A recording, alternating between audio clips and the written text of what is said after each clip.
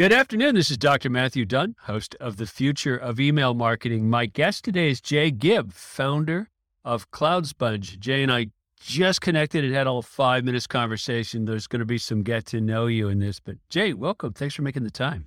Hey, man. Thanks for having me, Dr. Dunn. CloudSponge, elevator speech version.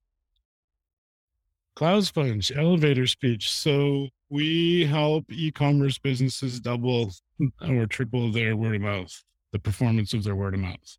And the way we do that is with, it's actually just, it all starts with one button. There's a single button that most e-commerce sites don't have on them that is just add from address book. Okay. It allows a fan, a customer, a person who's bought something or, a repeat customer, it allows them to select people from their own address book to send referral emails or sharing emails in a way where they don't have to type anything, which is especially important, when you're using a mobile browser, right? Yeah. Okay. Everybody's gone through the frustration of, trying to type a comma separated list of email addresses. Yeah. You've seen it a million times, and it just doesn't. It's not a thing that people do. It's not a thing they want to do unless they're super, super motivated to do it. You got typos. You got losing people so they can go look it up and copying and pasting, and it's just a tough problem, right? And so a lot of sites that we see when they first discover us, they're sort of abusing the mail to link, which, the mail to link is supposed to be for a contact us, but a lot of people will use it and they'll leave the to field blank. And then they'll hope that when the mail to link launches a browser, the person knows what to do with it. Right. Yeah. And they're coming to us to level that up and to get rid of that because it doesn't work and it's not trackable. Right. So let me see if I've got the scenario correct, since I get to learn on behalf of listeners for this. If I'm browsing a site with great microphones and I want to tell my son, hey, check this out, it might help with the recording you're doing, instead of me thumbing in his address and just his email address, if that site has a button on the product page, I can tap that and send it to him. So it's from me through them to him. Is that right? Yeah, that's right. We do the address book part, right? So CloudSponge doesn't do the email sending, that part. That's usually a feature that already exists, sure. Right? You've got a referral program platform somehow, either a WordPress plugin or a form plugin, or maybe one of the companies out there that does, referral emails with rewards and stuff like that, right? It's a big industry. Mm-hmm. And what we do is we take those forms, like what you're describing on the microphone site, that are probably currently not performing very well, right? Because you're making people type email addresses, and they're just not going to do it. Yeah. And we provide a way for you to put a button beside that form field that just says add from address book. Okay. Click it. You authenticate with your address book, whether it's in, Gmail or Yahoo or Outlook.com or AOL or any of the other couple dozen address book sources that we support. Okay. The user basically finds the logo they recognize, they click it, they log into their account, they get all of their contacts right there on the site, like in your example, on the microphone site.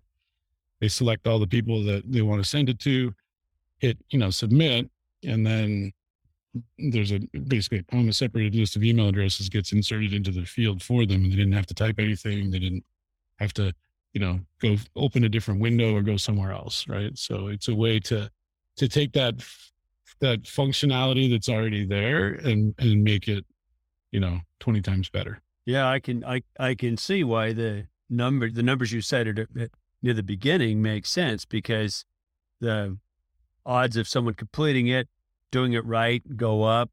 Multiple people, much more likely. Do some of the address books support providing friendly name, Hunter Dunn with his email address, not just his email address?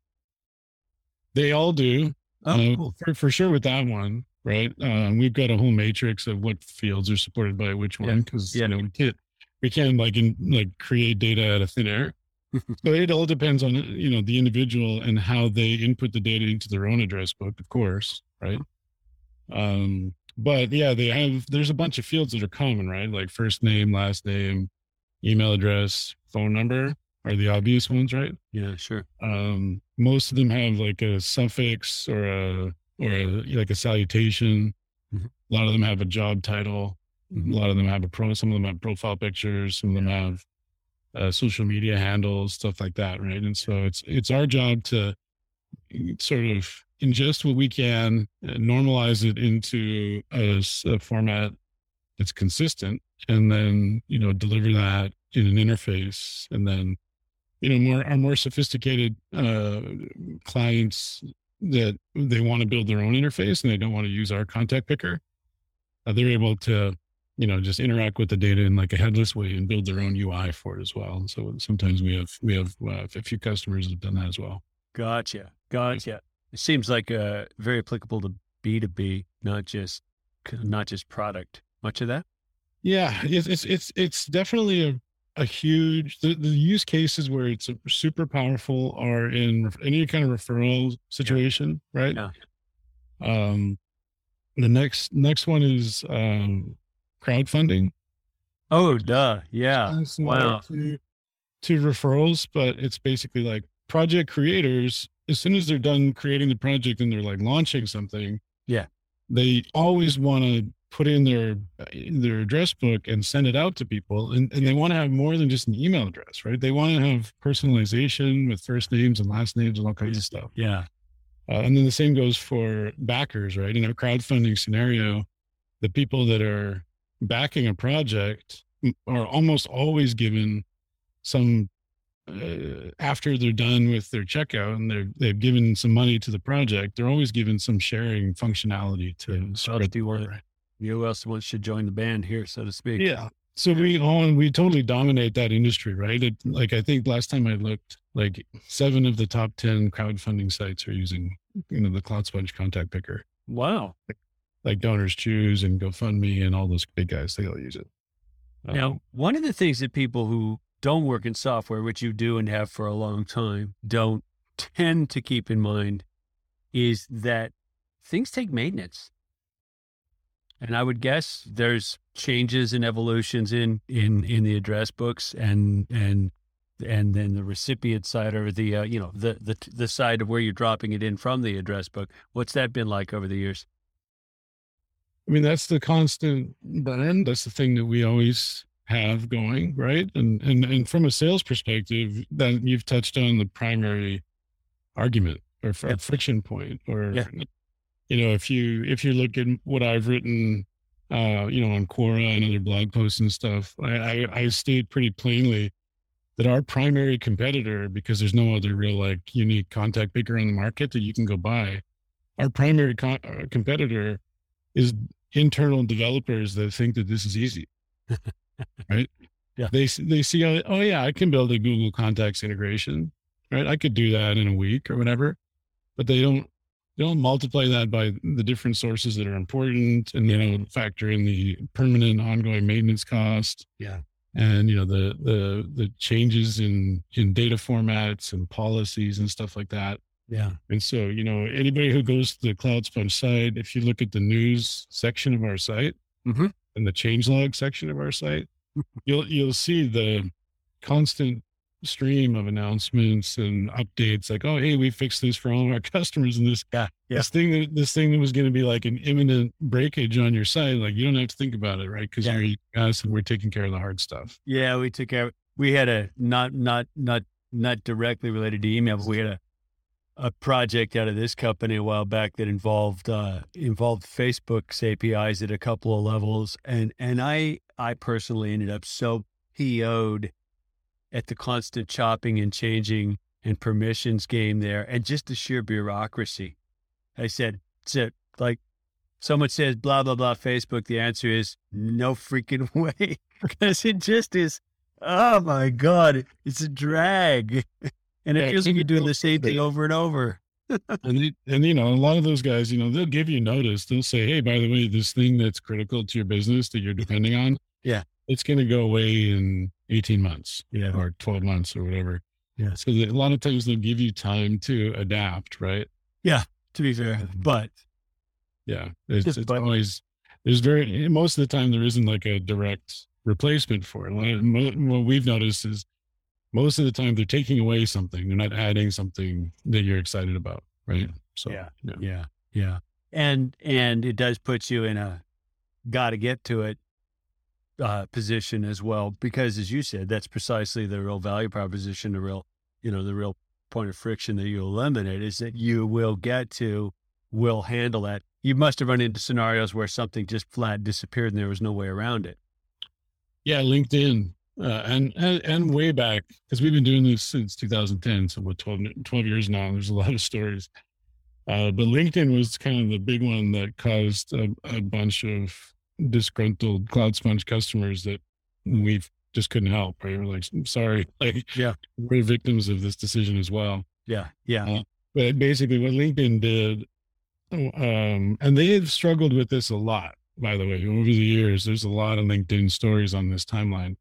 But the most recent one was, it used to be that you could, as a LinkedIn user, you could export your connections and get like a zip file that's got a bunch of CSV files inside of it, and import that into your CRM or do that with something. And they were kind of, on the side of the debate where you own your own data. This is your data. These are your connections, and you have a right to have it. Right. And they kind of degraded that deliberately over the years to a place where you could do it, but you had to wait 24 hours or 48 hours, or you had to jump through some hoops, because I think they probably had a lot of scammers, phishing biz, like contacts, and a lot of abuse there. Right. And then eventually they flipped it and they made it so that export is basically blank unless every individual connection of yours who would normally be in there has chosen to go and opt in to being in there. Yeah. Which obviously nobody's motivated to do. Right. So that was one example where, we had tons of customers that were getting a ton of value out of it, and their end users, right? Like in a really above board kind of way. And then it went away, and, we ended up having to take it off of our list of supported providers. Right. Yeah. Wow. Well, that question of who controls which data is certainly one of the central ones of the time, right? I mean, you're in California, correct? Yeah. Right. So California just passed CCPA a while back. I know that's affecting the email marketing space, and Europe was ahead of us by a good stretch with GDPR. Have privacy laws and regulations become front and center in business for you?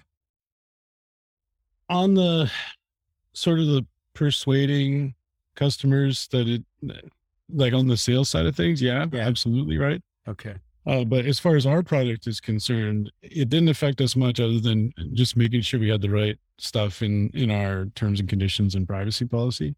Right. And the reason for that is because since day one, for the life of our business, we don't store this data at all. We're just a data processor. Yeah. So we're performing a function for the end user who wants to just use their own address book, right? Yeah.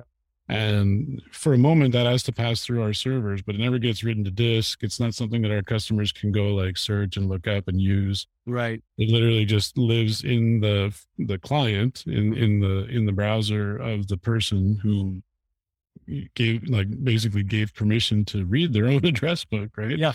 They're using their address book, and then it's gone. The only thing that's left in our system is a log file entry, so that, like, for billing purposes and for for debugging and stuff.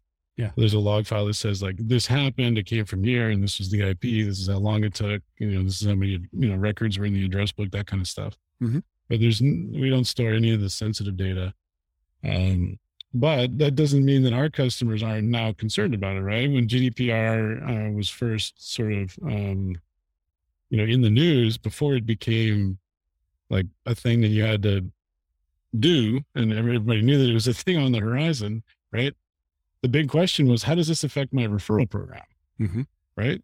Like, forget the address book. If I can't allow Dr. Dunn to type J. Gibb's email address into my website because he wants to send his friend a referral, Mm-hmm. then how am I going to grow? Right. Right. And there's a lot of legal departments out there that still are mentally blocked on that. They're just like, don't understand. They're like, it all has, well, from my perspective anyway, and I'm not a lawyer, but from my perspective, when I read through stuff like GDPR, the golden rule applies to almost everything. It's pretty much like treat other people's email addresses the way that you would want yours to be treated, right? If Dr. Dunn gave you Jay Gibb's email address to do a specific thing, he has a specific intent, he wants to send Jay a referral, then do that for him and then obliterate the email address and don't do anything else with it. Don't save it. Don't make a ghost profile. Don't send reminders. Don't do all that sketchy stuff. Yeah. Yeah. But you can obviously like perform a function for your customer and send an email to the person they want to send when they're asking you to send it. It's all the other stuff, the background processes and the database saving and all that other stuff. It's a little bit sketchy that you just have to not do, in my opinion. Yeah. Yeah. No, I think that seems like darn good guidance to me. There's a bit of maybe a conversational pivot, but there's a newsletter, paid newsletter that I subscribe to. I was talking with Chad White about this the other day. Actually, I sent him, I said, do you read Stratechery, the newsletter? And he said, no, I haven't. And at the tail end of this newsletter, which I pay for every month and read every morning, it says occasional forwards are okay. And so in a very cherry-picked basis, I'll take something that is super relevant or someone I just want to do. It's like, here you go. You're going to love reading this.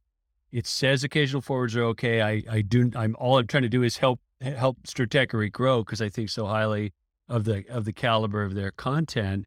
But it's a fair amount of manual labor for me to do that forward. Right? It's like I've got to have it, type in the address, etc., and off you go. You take that piece of the friction out of the equation. Hypothetically, Stratechery could have a occasional forward this to one of your friends right on their site, right? Yeah, and several of my customers are like in the newsletter, right, and they do that. A lot of them will maybe be a little bit more aggressive than that, like they're actually providing rewards for those kinds of referrals and things like that, right? Yeah, it makes sense. And so, that's exactly where we live, right? Is in those places where, you see some content that you like and there's some, way for you to share that content, whether it's a forward or, a landing page that's, showing your milestone rewards or something like that. Yeah.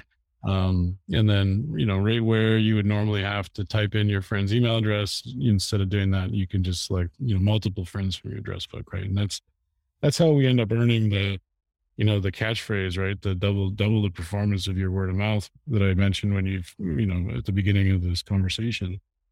Because what ends up happening is once it's so convenient and there's no typos, especially on a mobile device, then people do more of it, especially if they've got some kind of incentive. If there's a reward for them, then they'll do more of it. They'll think of more people who might be interested in that newsletter, and they'll check those check boxes, right? Mm-hmm. They'll deliberately share with more people. Oh, nice. We are in no, we're totally conversationally segueing. We are in a funny renaissance for email as its own viable content channel. Substack comes to mind. Stratechery comes to mind. There's a company that's one of your customers that just got a high valuation coming to mind. Then the Hive and some of the others. All of a sudden we're like, oh, look, I could send you text that you paid for so that you could read it instead of having login and website controls that you just hand out. Like, oh, you mean like an email newsletter? What a great idea. Yeah. Kind of funny. It's been amazing. Yeah. The one you're referring to is probably Morning Brew. Mm-hmm. Yep. And those guys, their success and their announcement of the valuation they achieved, it created a huge wave of of inquiries for us. Right? We're just like, a lot of these people are like, oh, holy smokes. Like, I didn't realize that this was possible with the newsletter business. And granted, like, they're genius writers. Their writing is incredibly good. And, they attract some of the best, advertisers, and like they're doing everything right. In my opinion, they're a really solid company. Um, but it definitely, as you say, like, it kind of brought it back into the foreground, right? Where it was like, oh yeah, like I used to think that email newsletters were, either dead or sort of, more of a, um, like a technique for building a brand, or, a personal brand, or kind of a spammer thing. And, these guys have built a real company around it. These guys have built a really high revenue generating organization, all starting with newsletters. And now they've got several. Like, they used to just have the morning brew, and one newsletter is basically like your news every morning, right? Which I still subscribe to. But now they've got like marketing brew and a whole bunch of other, different niches. And they're just blowing up, so they're, in my opinion, they're kind of the gold standard for the newsletter referral business. It's kind of cool. And it takes a whole bunch of the things that would be a maintenance pain, if you could ever maintain it, to protect content in some other got to go there repository, like a website or a social media forum or something like that. It's like, yeah, the old girl's still got some legs, right? Email. She really does. Yeah, it's not going anywhere. It's not going anywhere sometime soon. Does text SMS play a role in what you do, or have you had that request? Yeah, sometimes. So our customers can get anything that's in the address book. We give it to them, and our product has a way that you could modify what's displayed. If you want to show a column of phone numbers instead of a column of email addresses, you can do that. But yeah, we'll have, like, for example, another one of the use cases, one of the sort of segments that we're pretty popular with is event invitations. And, like Evite type companies, right? And sometimes they want to give people a way to, send those invitations via text message using, Twilio or some other tool, right? Sure. And so in those cases where, a user of their service is motivated to, fill out a spreadsheet, before they discover us, most of the time what they're doing is they're giving their customer either a form that's got like first name, last name, phone number, or email. And it's like got 4 fields on a row, like over and over and over again down the page, right? And you might have seen something like that before. And then there's this sanity relief. There'd be a button somewhere that says like download a spreadsheet template and fill it out and upload it, right? And you'll download this Google Doc or an Excel spreadsheet. You can fill it all in or whatever, and then upload it, right? And it's real clunky. And we have customers that are in the e-cards, like holiday cards kind of space, right? Yeah, of and course.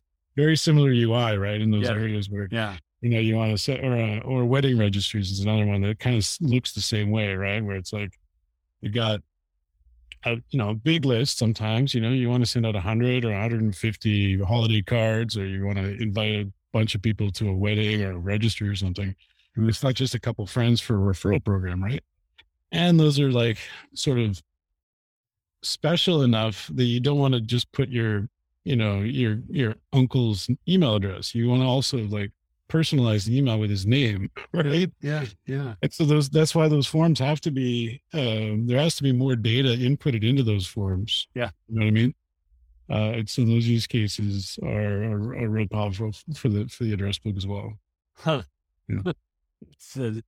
And all of us now are guilty of the, oh God, that's too much work, right? It's like if someone says, put the email address in here, I might do it. If someone says put 5 of them plus first name, last name, you just lost me. Like, I'm not going to do that manually, especially on a mobile device. I don't think so.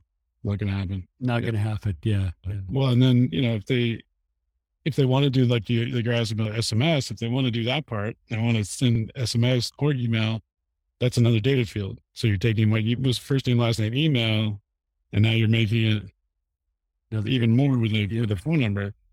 In our case, they can just kind of stick it in there and then use that phone number and pump it into their, their SMS delivery system. Yeah. And SMS. No typo tolerance is there. I've had a few guests on this podcast who are in the SMS, MMS, the other messaging space, and it always makes a fascinating conversation, like how channels kind of jockey around, find their fit, but the old ones don't tend to go away. They either tend to reinvent or refine what role they play, but they don't tend to evaporate. I mean, to be fair, I don't send faxes anymore, so that one pretty much seems to have died. Yeah, well, I think that for me anyway, I think the difference is that they're open networks. Email and phone numbers they're not like proprietary platforms provided by, by Facebook or, TikTok or whatever, right? It's like these are open. Everybody's got one. Yeah. And I think for me anyway, for that reason, like they're not going to go away. They're just never going to go away. They'll always be important.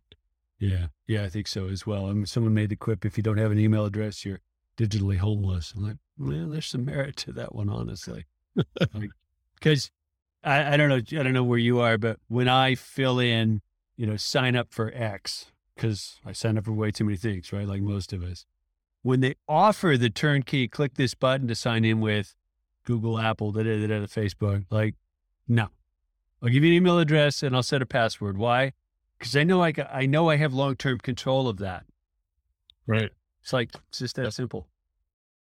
Yeah, I sometimes I do steer clear if I've got the option, mostly because I use a password manager and it's no extra effort for me. It's no extra effort. Yeah, same. I like it that way and it's fine. But for me, the problem in those UI is when they give me more than one choice. Yeah, and I have to channel my future Jay. Say, if I come back to this thing 2 years from now, am I going to remember which are you? Did I choose to log in with Twitter or Google, right? And I don't know which.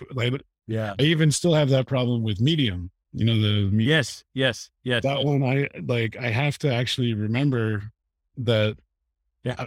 I created my Medium account a certain way, and I've gone through that sign in the wrong way. Right. Yeah, and then I end up with a new account, and I'm just like, I know that I have more followers in this, but now it's saying like I have 0, and it's all because of those multiple options there that if they're more than one of them is applicable for me, then my reflex is to not choose either of them. Is to use just an email address if I can. Yeah. And then that way I don't confuse my future self. Right. Plus, passwords manager hopefully coming along for the ride because God knows it better. I hit a service the other day. I want to say it was mind.me, could be wrong. But the two the two authentication identity options were Google and Apple. And I had not seen just those two.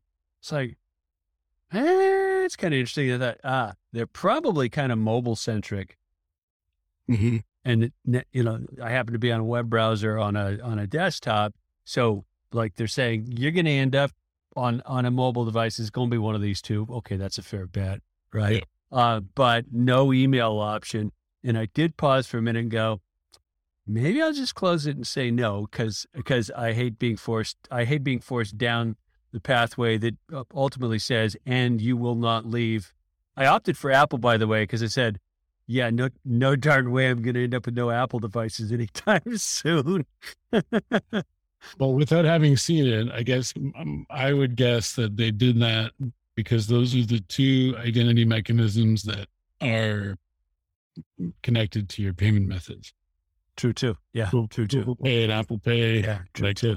At some point in your journey with that company, yeah, they're probably going to try to sell you something, and they're probably going to use that to suggest how you probably would like to pay for whatever. Are you Apple, Windows, Linux? Like what's your preferred personal technology cloud? when it comes to devices, we're an Apple household. Mm-hmm. But when it comes to cloud stuff, calendar, email, photos, that kind of stuff, or Google? Yeah, same. Yeah. Apple devices everywhere. Google Cloud all over the place, laid on top of it. I find Apple's cloud services irksome at best and subpar to say the least. But not going to exit either of them. I was going to ask you though, I mean, as an Apple user, I hit something the other day where I ended up purchasing from the phone, and I'm not an existing account like an Amazon app or something like that. It was like, this popped up. I land on the site. I'm like, yeah, that does look like something I want. And it was so flippin' seamless to pay. It was like the Face ID. Inside a Safari browser, not an app. Oh, yeah, because it popped up the link in Safari, but it was like, wow. Okay, now I start to see the long-term bet on digital payment because it's taking longer than we all thought, but lowered the friction of opening my wallet by a long margin. Yeah. I had a similar experience, and I can actually remember the company I was using. It was kind of a joke for a friend. I bought Cameo. You know Cameo? Yes, yeah. Get someone semi-famous to record a video for them. That's right. Yeah. In this case, it was Bret the Hitman Hart, the wrestler. I was hiring Bret the Hitman Hart to like make like a hype man video for a friend of mine. Is it like a April Fool's Day joke kind of thing? Yeah. They had that experience. They probably still do. And yeah, they also have an app, but I didn't need it. I was just using Safari on my phone. I was waiting for one of my small children to fall asleep, sitting in in the dark in a chair. And I was like, oh, cool, Brett. And I was like, just going through this checkout process, killing time. And then all of a sudden I was done. And I was like, wow, like this Apple Pay in Safari experience is like perfect. Like it was really quite something. So that's where you guys had come in. It's like getting the Brett part of it right would be so easy, right? Your button and Apple's button and you're done. Yeah. I mean, that's one of the things that we love too, is because, when you're in the Safari browser, you don't have access to the contacts that are on your phone. Even if you're using your phone, you need to be using an app to have that like super convenient access to the address book that's on your phone. Right. Yeah. And so our customers are, they use our product to create the best experience possible. It's not quite as seamless, right? But they do that. They use CloudSponge to create the best experience they can inside a mobile browser environment, right? Mm-hmm. And there's a little bit of innovation happening in Android, specifically the Chrome browser on an Android device. Okay, makes sense. Does have a Google contact picker. Mm-hmm. It's like a beta project right now. Mm-hmm. And, we'll be the first ones to integrate with it, right? Because it's going to just make us all that much better, right? Yeah. Because we'll be able to roll it out to all of our customers as soon as we feel like it's ready, as soon as it's good enough, right? Yeah.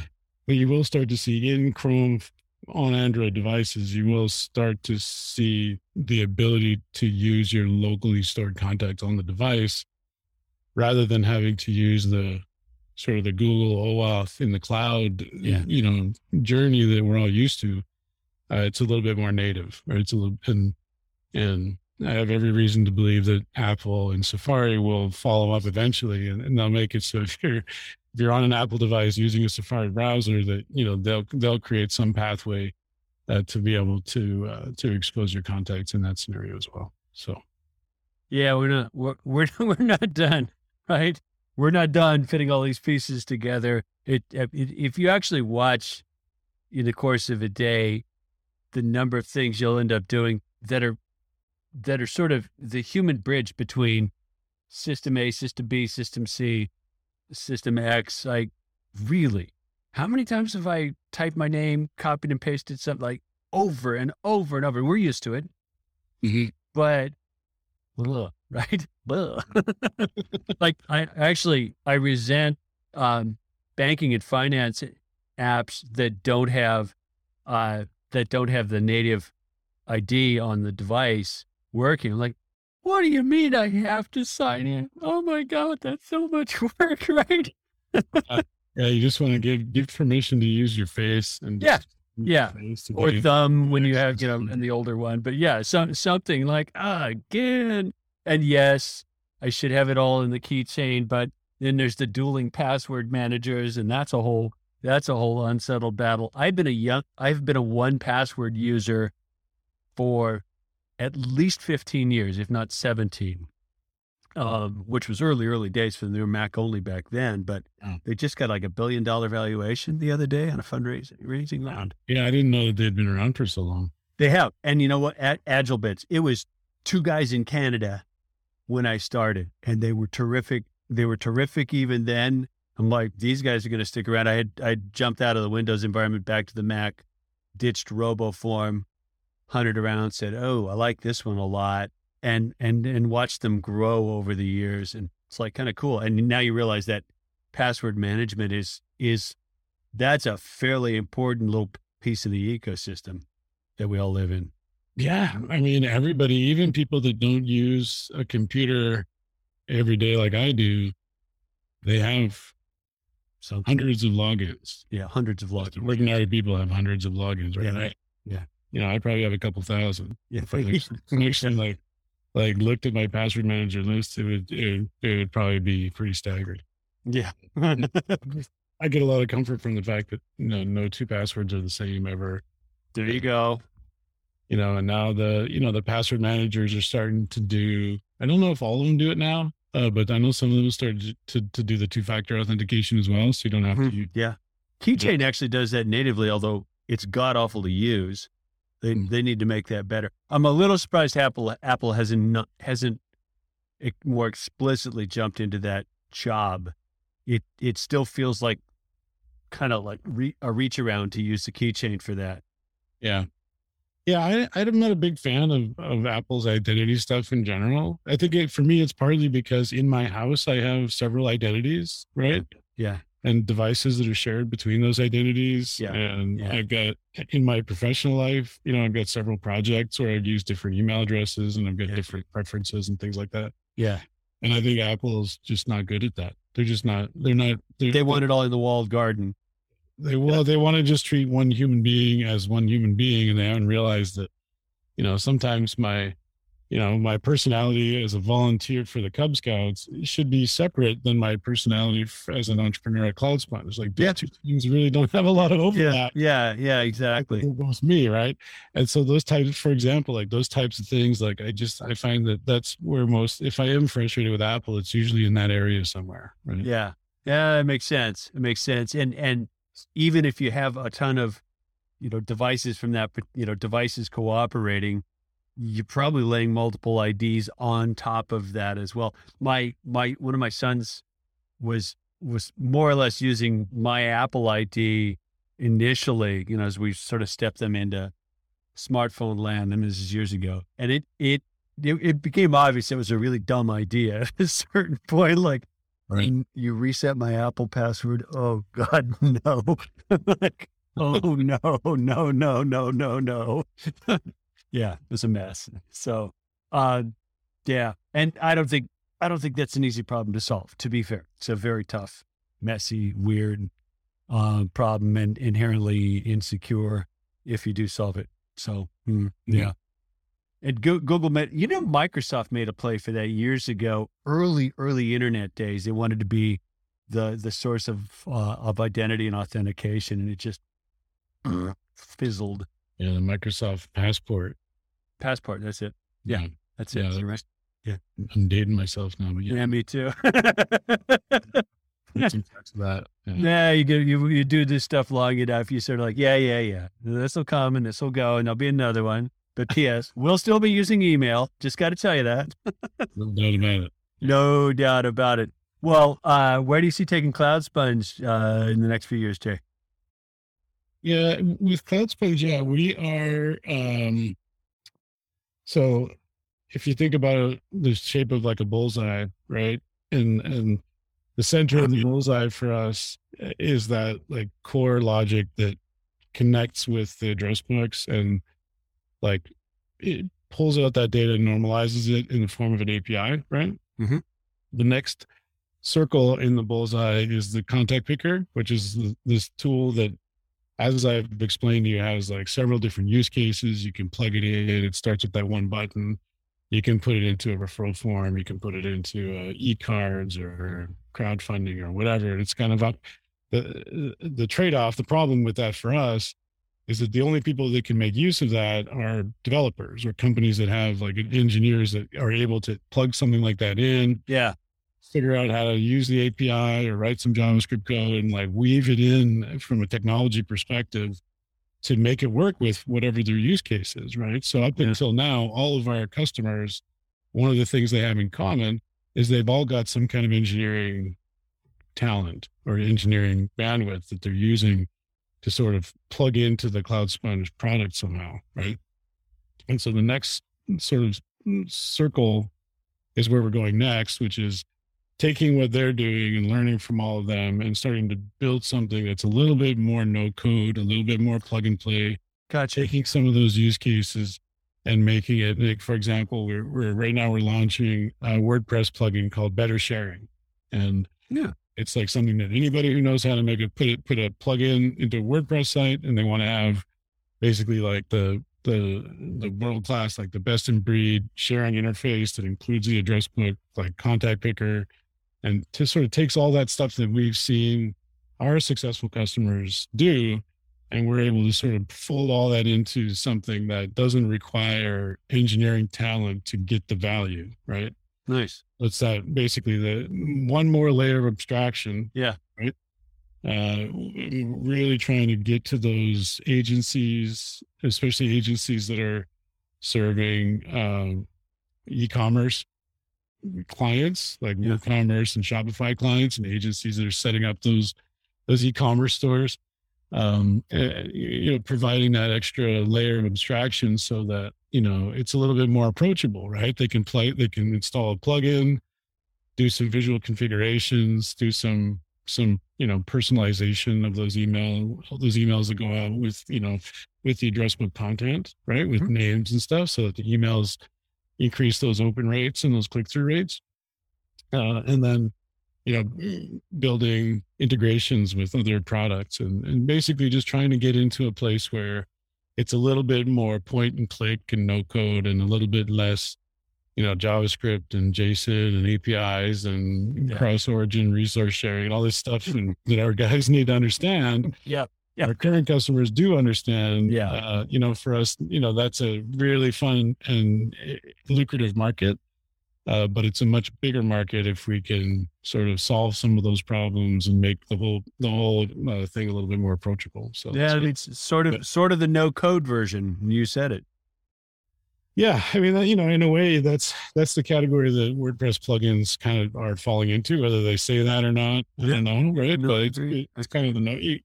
You can always open the hood and get into there, and it is open source, and you can go change some stuff if you want to. But most people don't. Right? Most people they just do what the plugin does and ask for some support, right? So So this year we're launching Better Sharing for WordPress, and anybody listening here that wants to check it out, I'd love to get. There's at least a couple dozen companies out there using WordPress. We chose WordPress first because it's a massive market. And, if you think about a spectrum of engineering skill set, and if you put where we currently are on one end of the spectrum and Shopify on the other end of the spectrum, WordPress is in between the two, right? Makes sense. You need to be a little bit technical to be able to make a really beautiful WooCommerce store. You need to understand how to be a web developer, or at least have one. And then eventually, you'll graduate, or we'll graduate to also serving Shopify, where it's a closed system that you have very little control over, right? So for them, we'll be, building apps and integrations with, with our partners who already have apps in the Shopify ecosystem. Well, that's going to be a fun evolution to watch. So if someone's listening and they are interested, they head to CloudSponge.com.